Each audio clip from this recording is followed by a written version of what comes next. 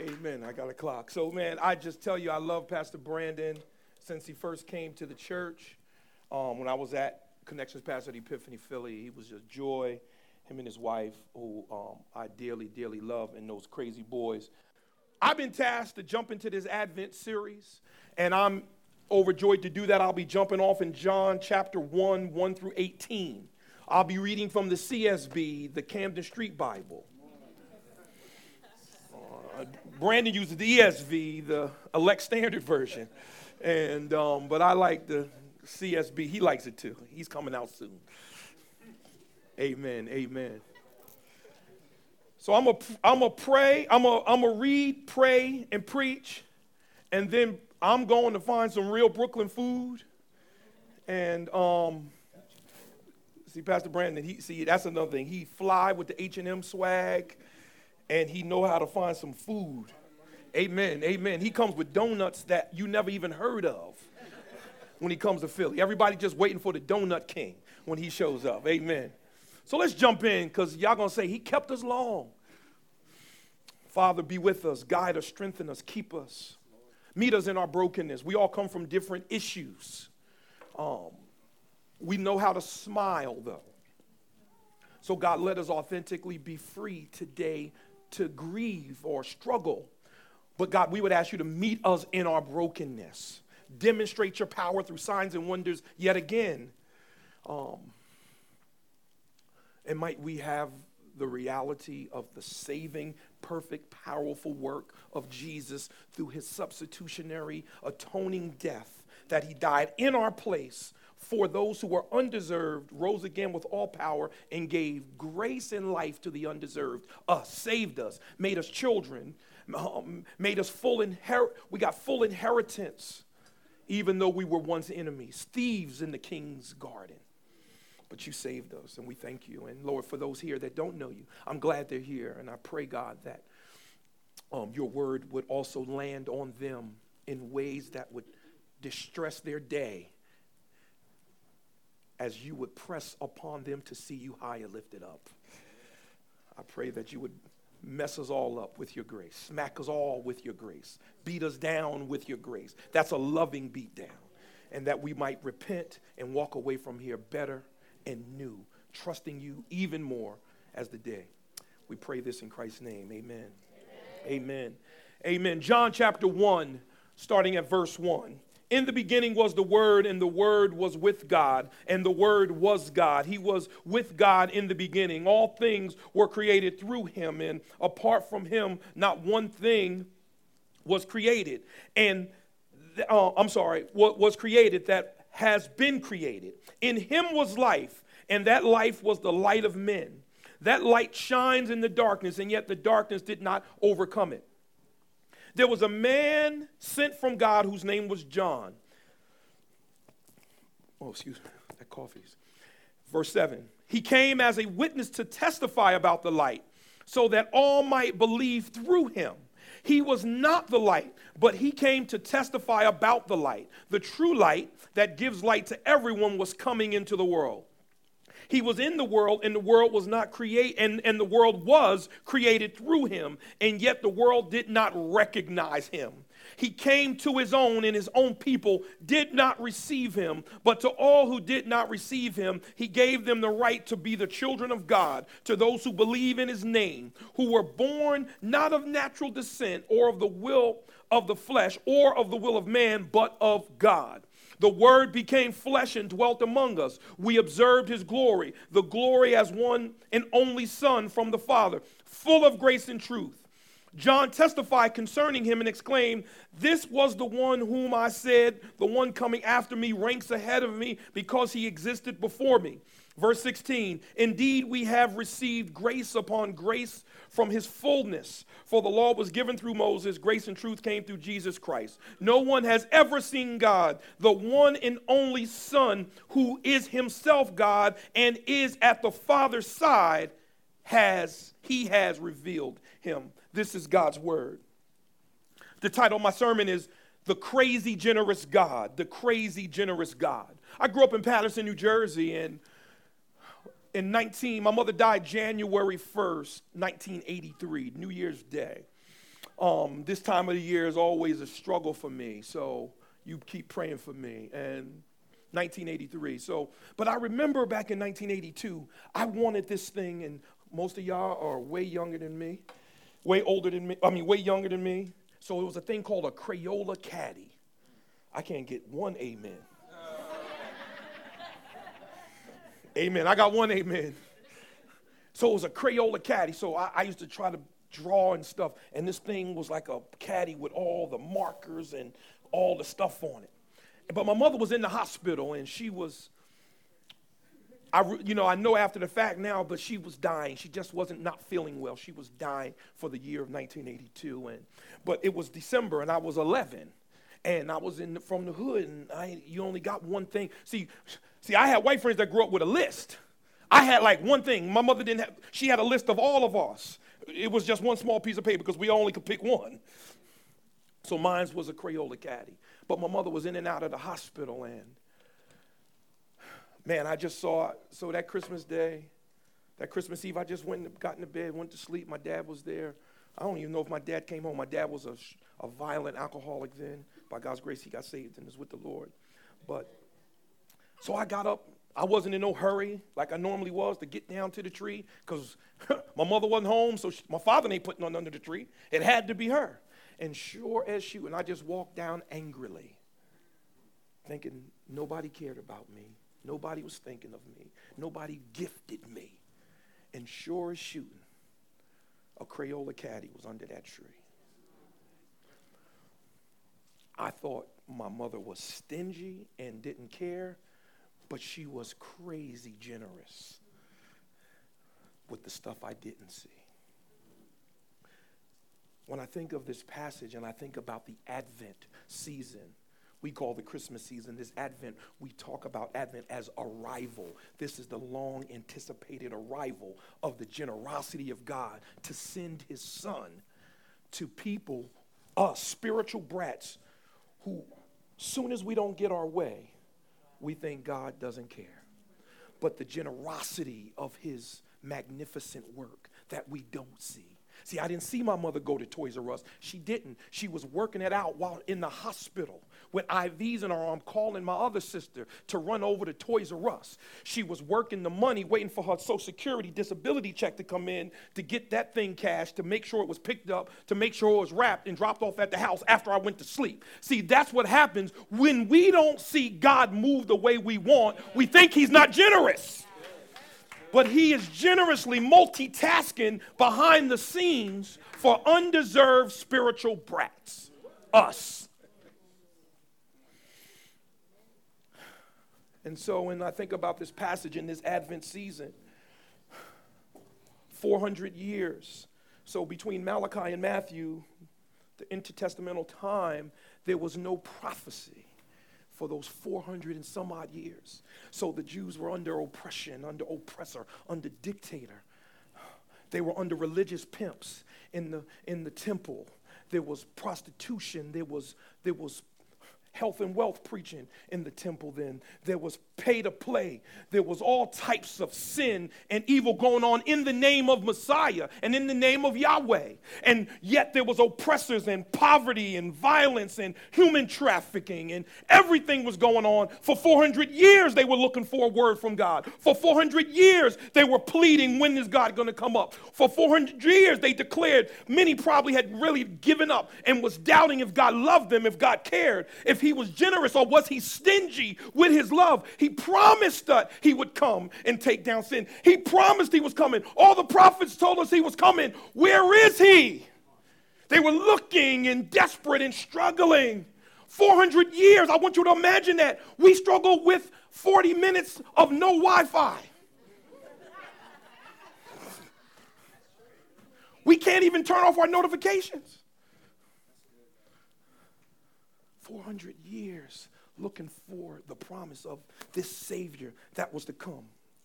That's why I love when Paul says in Galatians, when the time had fully come, God sent forth his son, born of a woman, born under the law. He was like my mother. My mother was like him, working in the background with his generosity, wrapping up a gift named Jesus to deliver to spiritual brats. to deliver to spiritual brats. So I just want to walk the text down, and I want to preach down closer to verse 14. But let's walk it out real quick. So when I think about eternal, his gracious, the gracious God, this crazy, generous God, let's go 1 through 5. 1 through 5. John 1 through 5. John 1, 1 through 5. In the beginning was the Word, and the Word was with God, and the Word was God. So when we think about this John 1, we think about the synoptics. Synoptics, theologians would say, is Matthew, Mark, and Luke. They're synonymous in their presentation of the gospel of Jesus. But John is a little different. He's not a synoptic. He sort of stand out. So in other words, when you look at Matthew, you go to chapter 1, you'll see a genealogy. When you go to Mark, you'll see Mark just says, yeah, well, I'm not going to argue genealogy. I'm just going to talk about his power and his work and his ministry. And then when you get to Luke chapter 3, we see another genealogy. But not John. So Matthew and Luke argue a genealogy. So they pull out Ancestry.com to spin back to prove he's from the lineage of the king. John says, nah, I'm good. I'm going back to eternity to prove that he is not just Ancestry.com. We're not going to do a blood test. I'm going to tell you he existed before existence was existence. Before existence ever existed, he existed before it. He is the uncreated one. He is the Word that was in the beginning with God, that was God, this in the beginning with God, this face to face. And it's not a beginning because there is no beginning. If I would read it in Kai, in any beginning that ever began was God. In any beginning that ever began was the Word, was Logos, this Word, this beautiful picture that was face to face with God. Mean face to face, reflexive pronoun. What that means is when you look in the mirror, when Jesus looks in the mirror, he sees God, and when God looks in the mirror, he sees Jesus. He's in the face to face with God. He always was, always existed. Egemi. He was in the beginning with God. He's arguing here, John in this text is arguing his deity. He's arguing his deity. Very important. John doesn't play with Ancestry.com. He goes to eternity. 6 through 8. So that was the eternal generosity. Now this is the earthly generosity. 6 through 8. I'll read 6. There was a man sent from God whose name was John. So Jesus in his sovereignty uses earthly means to show off his generosity as well. And he does that with his cousin, John the Baptist. John the Apostle has given us the background to the forerunner of Messiah. John is a marker and a reinforcement. John the Baptist is. When I say Baptist, I don't want you to think Baptist like Southern Baptist. John the Baptizer. He was known to put some water on a dude. Known to splash you up. I'm Presbyterian. I don't need no whole pool. I'll just spit on you when I'm preaching hard.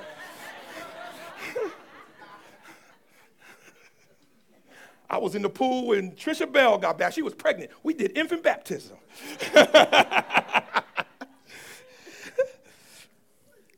And so this is showing off his earthly generosity. He gave us Jesus, but he gave us a marker and a reality that John would be the forerunner. That's what we understood. There would be a forerunner that would come. And this is important because there was a bunch of bootleg Jesuses that had shown up. There was a bunch who professed to be something. And let me tell you something. I just want you to think about these awful contractors after Hurricane Sandy in New Jersey. There was a bunch of them that showed up that promised to fix the problem. They had lost everything, devastated, and these contractors came with fake names, fake web pages, fake business cards, took the deposits and disappeared. So that's what a bootleg Jesus is in our poverty, in our brokenness, in our cancer, in our sickness. They were showing up to these people, pimping them out with these fake Jesuses, promising eternality, promising to take down the oppressors. We can dig up their bones right now. They all died. They are not true. John is saying all of them were bootleg. All of them were bootleg. But this one that was in the beginning, who was with God and is God, he is the one. And John the Baptist now is a continued reinforcement as the forerunner would be acknowledged in Malachi that there would be a forerunner before Messiah. John the Baptist is one. This shows his earthly generosity. And then generosity unrecognized. Look at verse 9. The true light that gives light to everyone was coming into the world. He was in the world, and the world was created through him, and yet the world did not recognize him. He came to his own, but his own people did not receive him. So this is the unrecognized generosity. So when he came to his own, they didn't recognize him. They rejected the generosity. So I want you to get this. You're in oppression. You're hurting. Your money is messed up. You jacked up, and somebody shows up with money, and you think it's so much of a scam, you don't take it.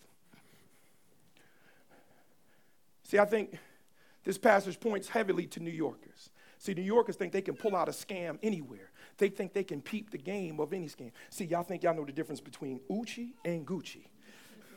I want to believe I do. I know the difference between some fake Air Force Ones and some real Air Force Ones.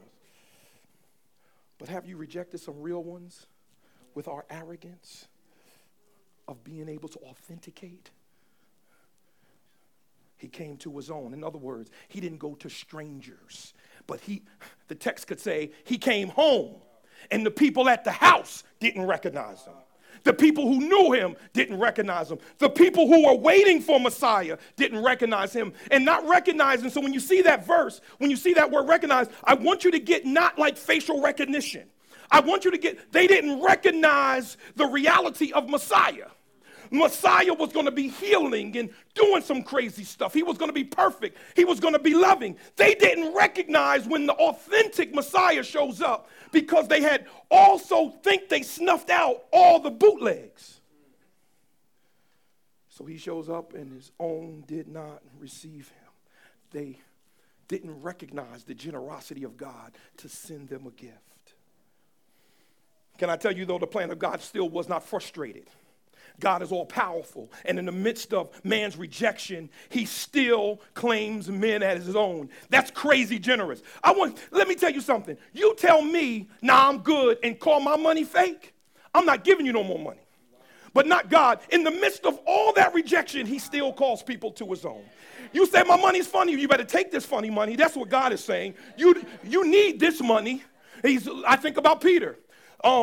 Jesus says, unless I wash your feet, he says, Jesus, you'll never wash my feet. He says, unless I wash them, you'll never be clean. He says, well, wash my whole body. So they rejected him. They didn't recognize the generosity. But in the midst of that, see, me and you all rejected the generosity. Me and you heard the gospel. Many of us did for years. We rejected it. We said, this is fake. This ain't real Louis. This ain't Gucci. And all the while, the gospel was real. But praise God that he always gets his man. He's a pursuing God. He's relentless in his pursuit. He's relentless to get his man. I'm glad he fired us as appraisers and made us sons and daughters.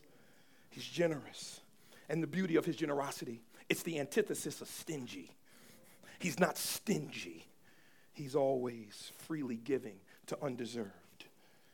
Freely given to unreserved. 11 through 13, I'm getting to my text. I'll read 11. There's some overlap there. Work with me. He came to his own, and his own people did not receive him. Verse 12. But to all who did receive him, he gave them the right to be the children of God, to those who believe in his name, who were born not of natural descent or of the will of the flesh or of the will of man, but of God. So I call this ethnic generosity. See, as we're not Jewish, the picture would have felt like this, the whole idea of the Jewish people, where they were supposed to be the natural people God chose to demonstrate his grace and love, show the world what it looks like to be under a theocracy, the theocracy of God, the family of God, show off the beauty of worship in the midst of trouble, show off the beauty of how God's preserving power in the midst of a storm of life. He was supposed to do that, and then the nations would look on, and Psalm says, let the nations be glad. Why would they be glad? Because they would look at the people of God, worshiping God, and say, I want that. And that's what we are in Brooklyn. People in all the division and breakdowns and mess in the city, all the divorce and the drugs and all the issues, they need to look at Epiphany Brooklyn and say, I want to go with them crazy jokers. They look like a Skittles church. They got every race up in that place. They laugh. They crazy. They smell like Brooklyn. They laugh. They love Jesus. They pastor wears a lot of H&M, and he's got pretty people clothes all the time. Sons even got H&M credit cards. We want to go over to that church because I'm a single parent, they would say, but they got some men in there that would love my sons. I've been from a bad divorce, but there's some women in there that like to watch HGTV and drink some wine every now and again because they looking for some hope and some help. So this whole picture of God drawing them to himself. I'm not Southern Baptist, so I can talk about alcohol. I just want to say that. I'm Presbyterian. I don't know what I am anymore. I think I quit the Presbyterians too. I'm just homeless. I'll be Methodist today. For the next hour. So this is the tragedy of the rejection. They rejected him. He came to his own. He came to his own, and they rejected him. But to them that believed, to them he gave the right. I love that. To them that believed, he gave the right. You can't save yourself. You were dead in your sins. Dead men don't respond. Dead men don't respond. You were dead in your sins, absent of your faculties to respond to a God of grace.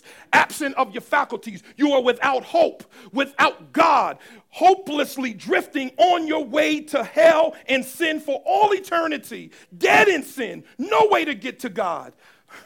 But he gave you the right. He gave you the right. He looked at your criminal record and still hired you.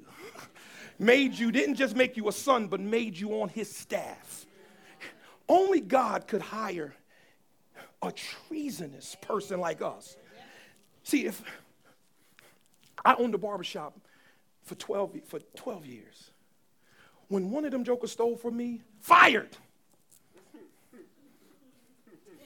I didn't even want to cut his hair again. He sure couldn't work for me. And he sure couldn't go in my cash register. But for high treason, us, adulterers, liars, porn addicts, sexual promiscuous, liars, crazy, violent, angry, mean, bad parents. We've been all of that. He doesn't just say you can get a haircut here, but he makes you his staff. I just want you to catch that, like,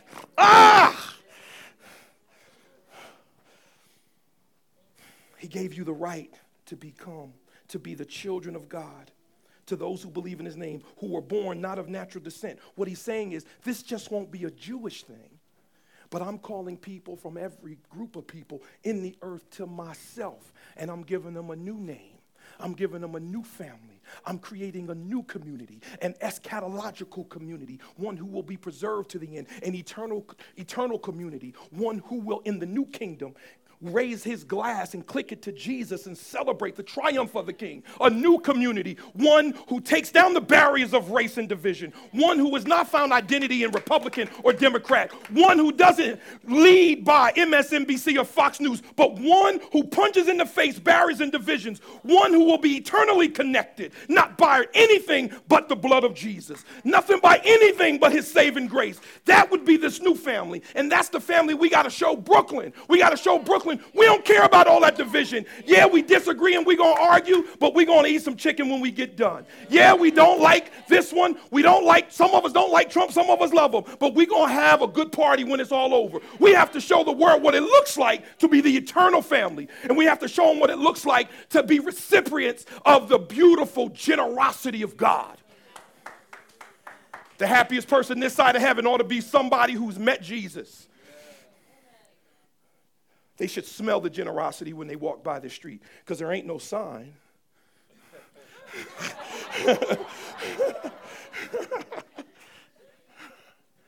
They should smell the stench of eternity dripping out of this place.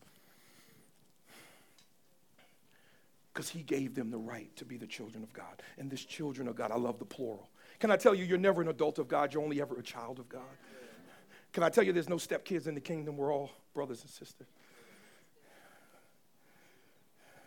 And this is what this Advent was about. It was about the arrival of a Messiah who was going to tear down the division in the walls and make us one family, one humanity. He was going to murder death so that death could no longer murder us. He was going to rise from a grave that none of us could ever overcome.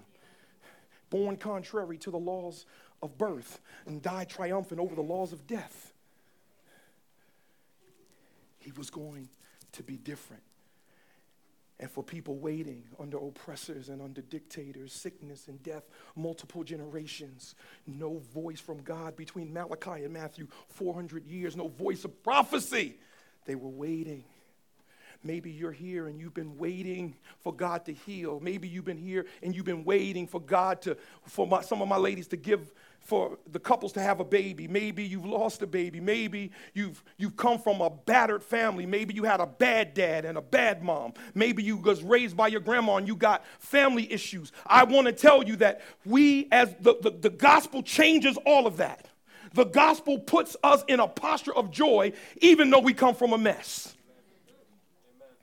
The gospel defines who we are, no longer the crazy story. The crazy story was a part of God's orchestrating to turn that trash into a treasure, to make you smell like him, to make you look like him. Half the stuff you went through was God drawing you to him. God was pushing you to him. Thank God. Thank God for some of the storms we've been in. You know, it's symbolic when I think about Houston. Pastor Blake, one of our good friends, is in Houston, and Pastor Blake talks about how all the churches, white, black, and everybody is working so much together since the storm in Houston. They would have never been friends if not for the storm. Some of us would never been friends if not for the storm of troubles in our life that drew us to Jesus. We would have never been friends. All right, I got to get to it.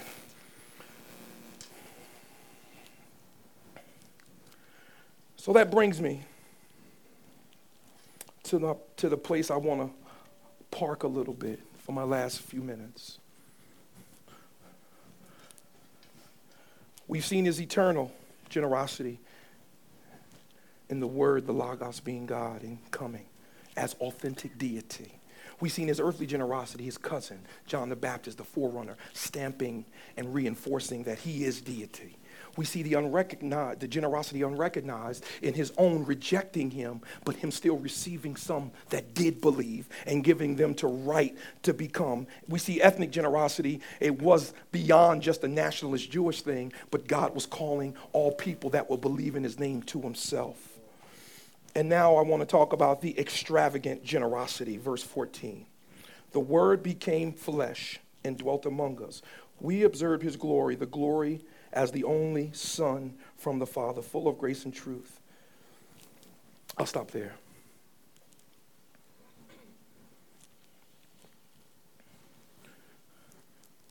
I'll read one more. John testified concerning him, exclaimed that there was one whom I said, the one coming after me ranks ahead of me because he existed before me. Indeed, we have all received upon grace from his fullness. Okay. So this word becoming flesh. In the Old Testament, when the Bible uses language like the word doing this and the word going out here and the word of the Lord and the word of the Lord, it talks about the word of the Lord, the word of the Lord. People were always looking for the word of the Lord. What John is arguing for people who have been waiting for this advent, this arrival, he's tying this word became flesh back to John 1. He's saying, I know you've experienced some bootleg messiahs. I know some of your hopes have been dampened. I know that I promised I'd be there, and it seems like I've been absent, or I have hit do not disturb on your particular number. Or for some of us, we felt like God blocked our cell phone numbers from his phone.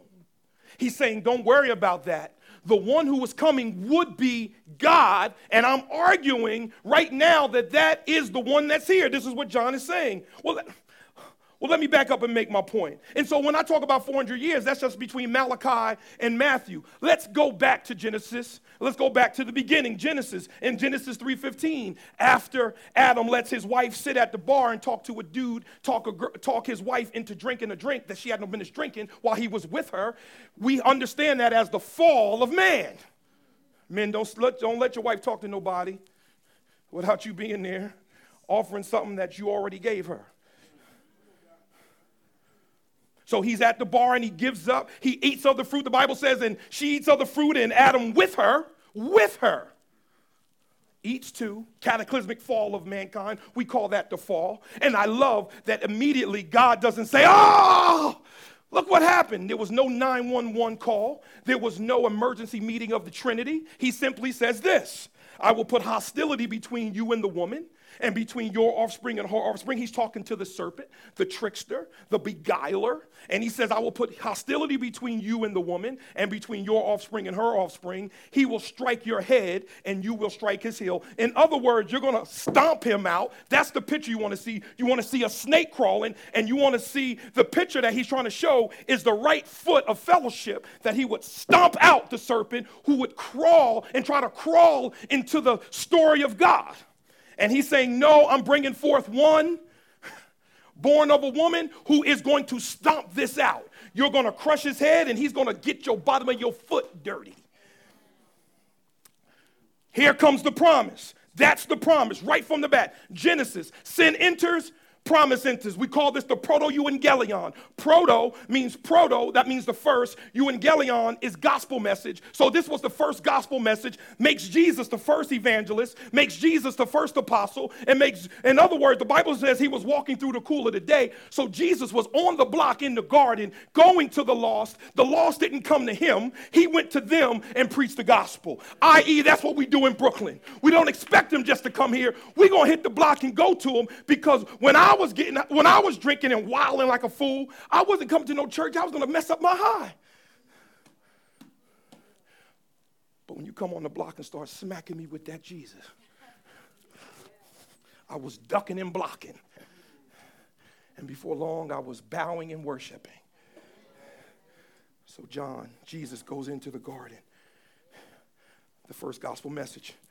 So they're looking for this Messiah at this point. They're looking for the one who's going to bruise the heel of the serpent. This is the promise in the proto-evangelion. In Deuteronomy, in the Torah here, Deuteronomy means duet. When you see the first four letters, duet, Deuteronomy. Second, onomy means laws, the second giving of the law. So in Deuteronomy 18:18, he says this: I will raise up from them a prophet like you from among their brothers. I will put my words in his mouth, and he will tell them everything I command him. This is the picture of the prophet, this eternal prophet, one from God. Jesus Christ would be prophet, priest, and king. This is the prophecy. Moses saying, I'm going to send you a prophet that I am going to inject in his mouth my voice box, and he's going to talk. When he talks, it's like me talking. A prophet from amongst yourself. And then Isaiah 9:6, we're talking about the people waiting, right? We're talking about us waiting in the midst of challenge. We're talking about long awaiting this advent, this arrival. Isaiah 9, chapter 9, verse 6 and 7. And he says, for a child will be born for us. A son will be given to us. The government will be on his shoulders. He will be named Wonderful Counselor, Mighty God, Eternal Father, Prince of Peace. I want you to see the comprehensive picture of that. For a child will be born to us. A son will be given to us. And the government will be on his shoulders. This is where we get this idea, kingdom. Kingdom means the comprehensive reign of God over all things. So the whole universe and how it's governed and ruled would be on the shoulders of this divine one, the one that we promised in the garden, the one that Moses talked about in Deuteronomy. Now Isaiah says this child is going to be coming, and he puts some adjectives and some descriptions. He's a wonderful counselor. I can testify. He's a mighty God. Ask anyone who used to hate God who loves him now. He's an eternal Father. He doesn't quit or give up, and he's the Prince of Peace. He is our ultimate shalom. And his dominion will be vast, and his prosperity will never end. That means his ability to get raggedy folk like us, he'll never diminish in his power. The blood that gives me strength from day to day, it will never lose its power. It reaches to the highest mountain and it flows to the lowest valley. The blood that gives me strength from day to day.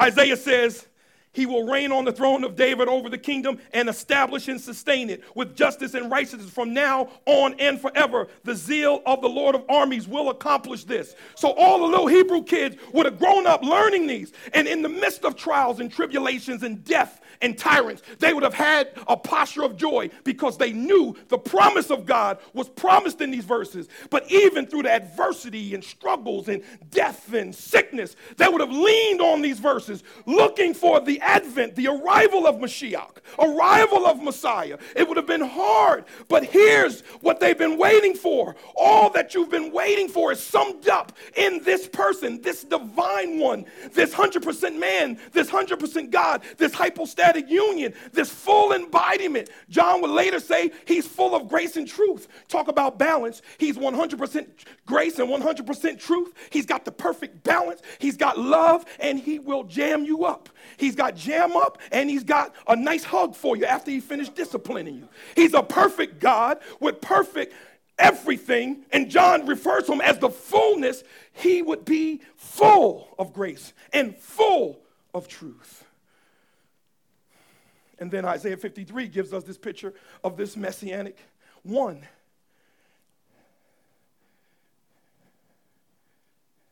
Yet he himself bore our sickness and carried our pains.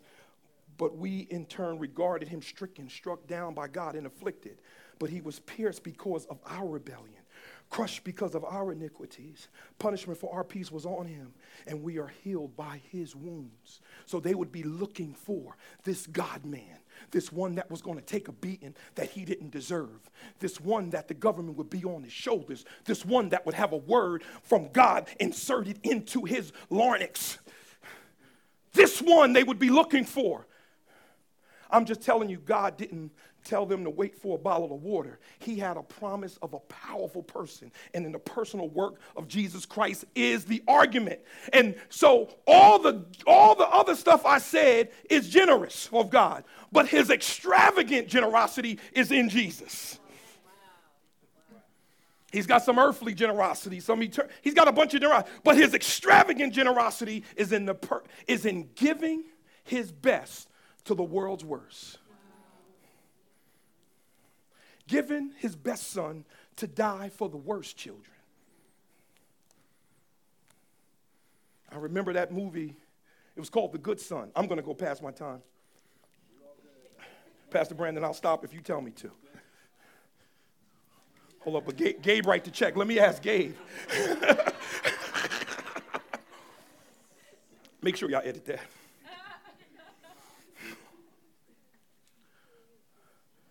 So that's what they were looking for.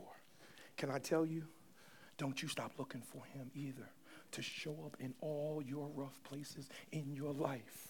He is the same God. He is the same one. He's the one they look for him to come the first time and as the consolation or the comfort, Luke 2 says. But we look for him to come and take us to consummation, that we would ever be with him. But we're not looking for some bootleg, corny dude who's just going to give us some material. That's why I despise prosperity gospel. Because prosperity means, for Jesus, he doesn't lose his power to save undeserving people. It's not material. That's why for 400 years, what I tell you, that many of the Jews were poor and oppressed, but they had faith in Messiah, that counted, that was prosperity. It was prosperity when in the midst of the storm, you still trusted that your God could bring you through. That's prosperity. So John is making the argument. John is simply saying, and the argument I'm saying is this.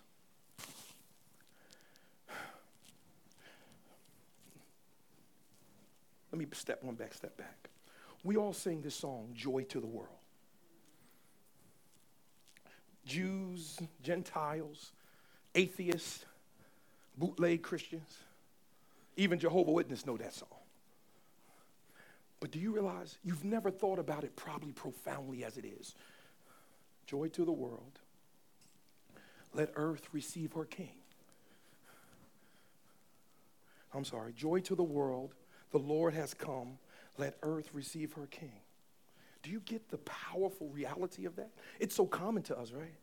Joy to the world. Why can the world have joy? John is saying, because in the beginning was the Word, and the Word was God. And He is God. And so when this child that was born over the long span of time between promise and fulfillment, you can have some real joy right now because the one of the generosity of God is God, and He is the fulfilled promise that the Father promised. So before that, our joy, and what I'm saying is our joy is summed up in Jesus, not in stuff. If you get healed and you don't know Jesus, you're just going to die from something else. If you get that thing you want so bad and you don't love Jesus, you're just going to have that thing on your way to hell. And if you're in Christ and you get that thing, then there's a level of idolatry that we need to repent of. So our joy is summed up in the person and work of Jesus. That's why we celebrate the empty tomb.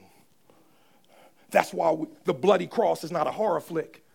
It's a masterpiece. It's a love story.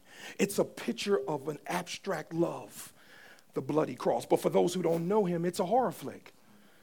But for those who know that we should be on our way to hell, for those who know we are undeserved, Jesus died in our place.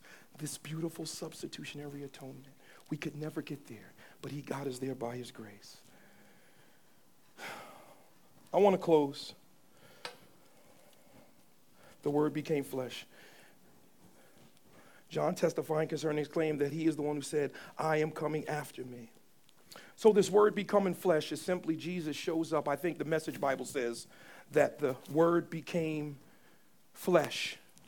The Word put on a skin suit and moved into the neighborhood. That's his translation. I like to say that God tucked his Shekinah into a skin suit and showed up on the block. So he became flesh, and we observed his glory, the glory of the only Son, full of grace and full of truth. 15, John testified concerning and explained, he ranks ahead of me. That's John just saying he is Messiah, not me, because he existed before me. Verse 16, indeed, we have received grace upon grace from his fullness. I'll stop there. In other words, so when you think of this grace, I want to make sure I say it right because I have ESV in my head. Indeed, we have received grace upon grace. When you think of grace upon grace, I want you to see this picture. And this is the point John is driving home to his listeners. Jesus is God. The Father has given extravagant grace in giving his Son to undeserved. I know you struggle to believe. I know there's been bootleg messiahs, but you can have real joy and saying joy to the world now because he is God. He is the promise fulfiller. And then he caps it with, indeed, we have received grace upon grace from his fullness. So in his fullness, grace upon grace, hear it like this, grace in the place of grace. See, when we're hurting, we want healing in the place of pain. When we're broke, we want resources in the place of poverty. So when you meet Jesus and he saves you and receive him as Lord, he replaces grace with grace. What he's saying is you're no longer defined by the thing that used to ail you because his grace has defined you. And now what he does day in, day out, he just gives you more grace to replace yesterday's grace. He's a good God because you can give the Lord praise right there. Lamentation says his mercies are new every morning. In other words, there's no refrigerator needed for God's mercies because they're fresh every morning. They don't expire. So he replaces grace with grace. Also, I want you to see that imagery in the Greek talks, it carries the idea of flood. Flood. So it's like being at the shore and the water's coming. And then within a second later, another wave comes. And then another second, before you even can shake the water off, another one's coming. That's what you got to see when you see the crazy, extravagant generosity of God. God has sent his Son to flood us with grace. He sent to pour out everything he has to the undeserved. and we receive from that fullness. In other words, we don't receive no cheesy, secondary, broke leg lambs. But we've received the two-legged lamb who walks upright and dies in our place and gives grace to the undeserved. As I close, since the beginning of all things, God has been giving to us, and God hasn't stopped giving to us. So what do we do with that? The crazy, generous God that gives beautiful gifts, his own son, in death, that those who trust in him might have new and crazy, grace-filled lives. He is generous with his gifts. We are generous to, he is generous with his gifts. But you know what we are? We're generous with sin. He's generous to give gifts, and we're generous to give sin. He's generous in giving his son as a ransom for sinners. See, we are generous with grief and sin. We have doubt, wars, lies, murder, oppression, racism, classism, elitism. We give hate and hopelessness and hunger. This is man. We gave adultery, fornication, porn, and porn addiction. We give the sins that we've committed that will require his death of the only begotten. But his generosity, he gave his son. And all through the time, so that at this point when John is telling the people of God, this is the real Messiah, he has a backtrack. If you check monster.com on Jesus, his resume is vast, isn't it? He gave his generosity. He gave sight to the blind. He gave manna to a wandering people who didn't even trust him. He gave water from a rock to those who were thirsty, and it was good, purified water. He gave hungry folk some fish and a biscuit when they were hungry in the wilderness without even them saying thank you. He gave new life to Lazarus when he spoke into a tomb and he said, Lazarus, come forth. He gave babies to barren women. He gave more years to Hezekiah. He gave victories to losers. He gave healing to lepers. He gave dancing legs to paralyzed folk. He gave double portion of anointing to Elisha. He turned the lion's den into a petting zoo for Daniel. He gave Moses a glimpse of his glory and gave him new skin before proactive. He's a God who just gives. He's been generous. He is generous. He is the embodiment of generosity. I'm going to say this and take my seat. Might Black Friday not be the primary place of generosity? I was black every Friday. The primary generosity is not Black Friday. But I'm going to challenge you. I know your kids want gifts. My granddaughter asked me for an iPhone 7.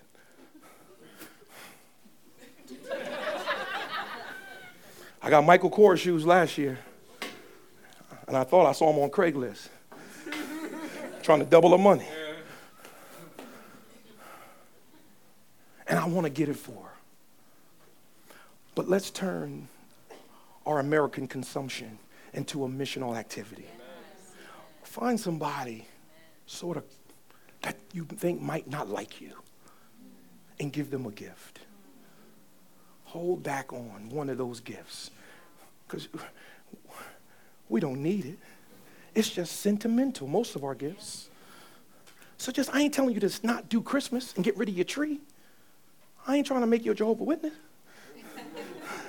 I'm just saying one of those gifts, get something special for a person that is sort of stranger to you, that may be distant, that you want to just show them the extravagant generosity of God. Because you're a great recipient of God's generosity, just give it away crazy.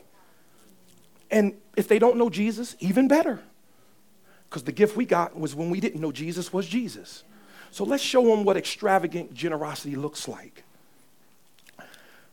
So that's my hope for the one gift. The second thing is, during this season, people like me, my mother died, and she showed me her extravagant, her crazy family generosity to get that Crayola caddy for me while she was sick and dying. She would die from that Christmas 25th. She would die January the 1st, 1983. She only lived a few more days. So this season is rough for me. I told Pastor Brandon in the back room, it's always good. I'm so glad to be here in this season with people I love. I love Brandon, I love Ty, I love Rob, the Bells. It's so good to be here. I'm with my son, oldest son was here earlier. But there's people in this season who commit suicide like crazy.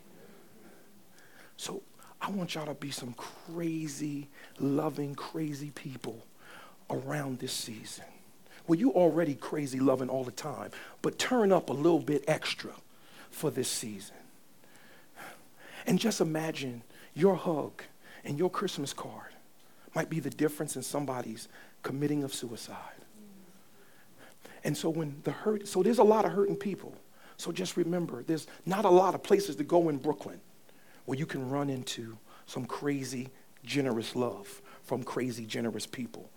So let's be that place for Brooklyn, Bed-Stuy, this year. Might the gospel ooze out of this place and be an attractional reality for the hurting and the potential suicidal. Might they run in here and think they are crazy for ever thinking about committing suicide because they done ran into y'all. Y'all done got them some chicken, some expensive coffee.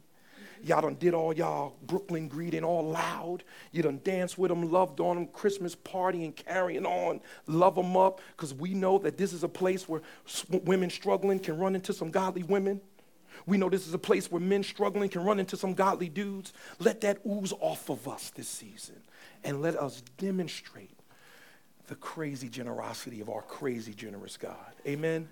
Father, we thank you for your grace and your love, and we know that only you are worthy to be praised. Lord, we do this inadequate, and Jesus has embodied this perfectly. He is the crazy, generous gift of God, and we worship and adore him. So God, even in the rest of our gathering, let this communion that preaches better than me preach to our souls. Whatever I didn't cover right, and whatever I messed up in my sermon, let this sermon of God's communion clean it up.